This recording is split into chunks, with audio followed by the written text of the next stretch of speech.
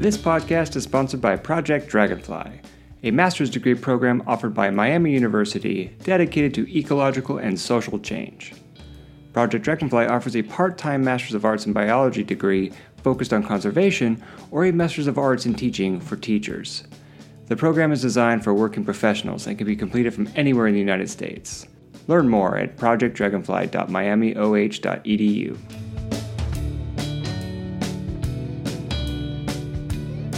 Hi everyone, we've got a handful of headlines for today's Pelicanus news. I've categorized them into regeneration, politics, and drawdown. These stories are truly incredible and also reminders to me that conservation can actually work. Okay, our first category of regeneration. Ooh, we've got some really interesting stuff here. This first one's coming out of phys.org. More than 6,000 baby turtles are released in Peru. More than 6,000 hatchlings of 3 species of endangered turtles have been released into lakes and lagoons in Peru's Amazon basin to help them repopulate.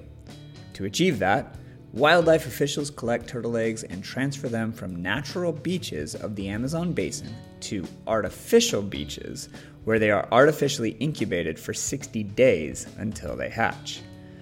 Gustavo Montoya, head of the Cordillera Azul de Sarnano National Park, said that over 6,100 baby turtles of the Taricaya, Charapa, and Teparo species have been released in the waters of the Amazon basin.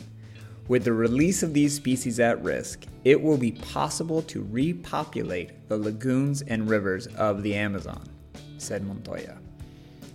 I love that. I absolutely love that kind of rewilding. That's so great. All right, second story here. This is from, one of our favorites, mangabay.com. Mangrove forest loss is slowing toward a halt, a new report shows. All right, I'm actually going to spend a little bit of time exploring this because this is very interesting. And it's a little complicated too.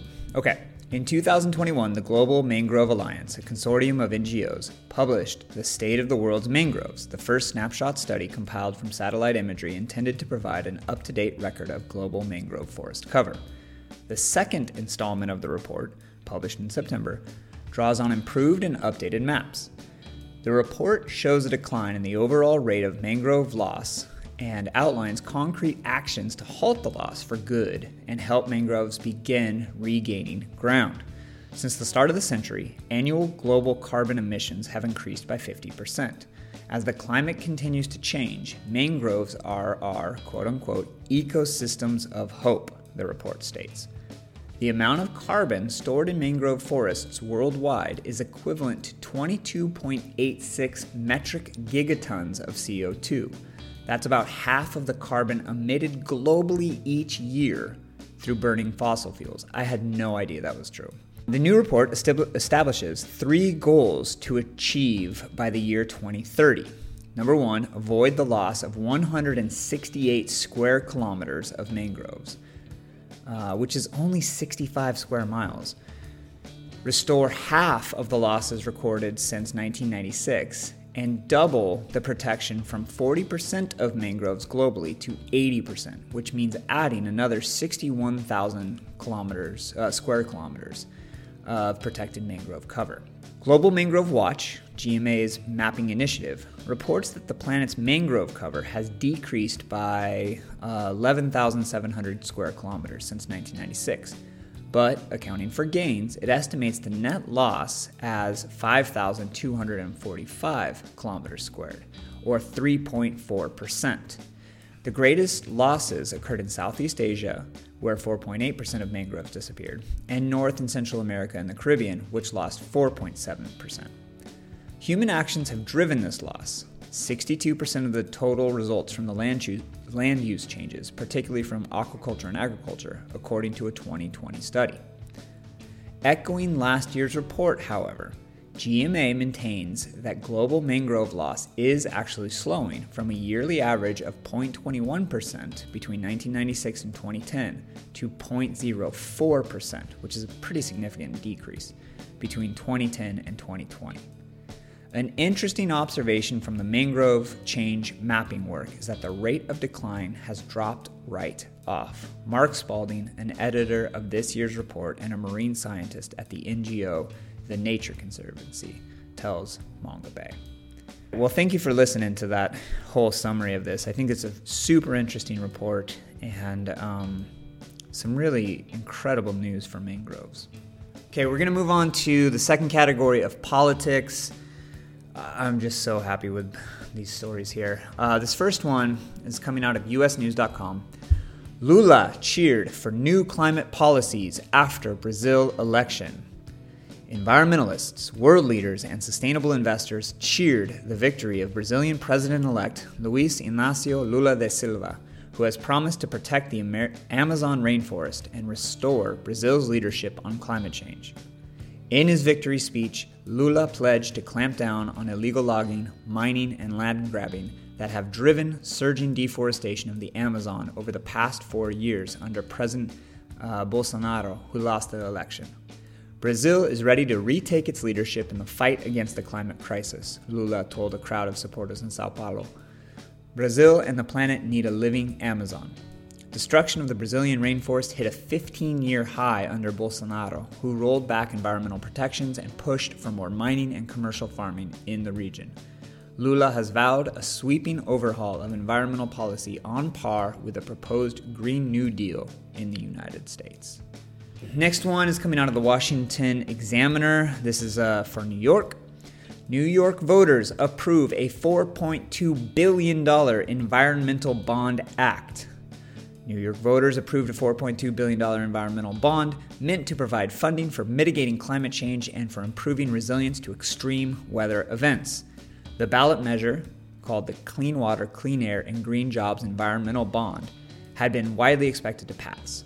It has been approved by over 59% of voters, according to data from the New York State Board of Elections. It is the largest borrowing referendum on ballots in this year's midterm elections, and the act is designed to strengthen the resilience from disasters caused by climate change and will fund green building projects, invest in land conservation, and help areas recover from extreme weather events. The Bond Act includes $1.5 billion in funds for climate change mitigation, $1.1 billion to fund restoration projects and help reduce flood risk, and $650 million for water quality improvement and infrastructure. The bond also includes a pledge to use 35% of the funds to aid disadvantaged communities or those disproportionately affected by climate change. Last category of drawdown, two incredible stories. The first one coming from the Gulf of Mexico. This is out of NOLA.com.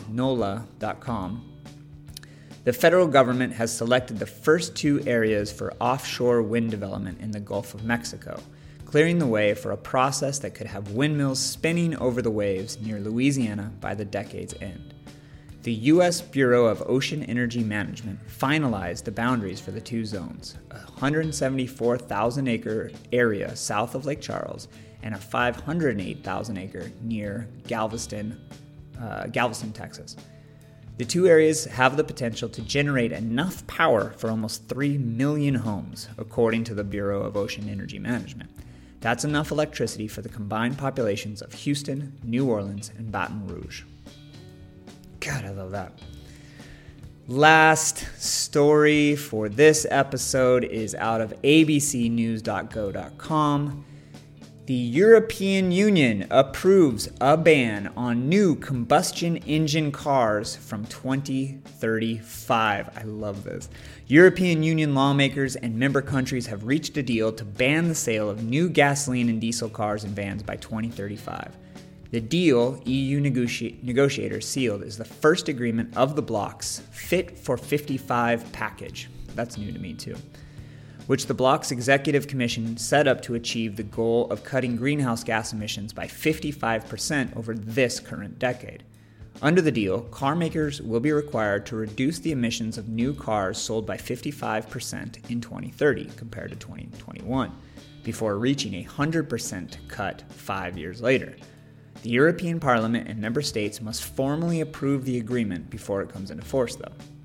The European Parliament said the deal is a signal ahead of the UN's annual climate change conference that the EU is serious about adopting concrete laws to reach the more ambitious targets set out in the EU climate law.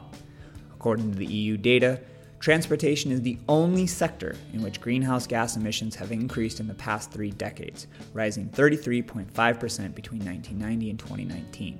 Passenger cars are a major polluter, accounting for 61% of total CO2 emissions from the road transport.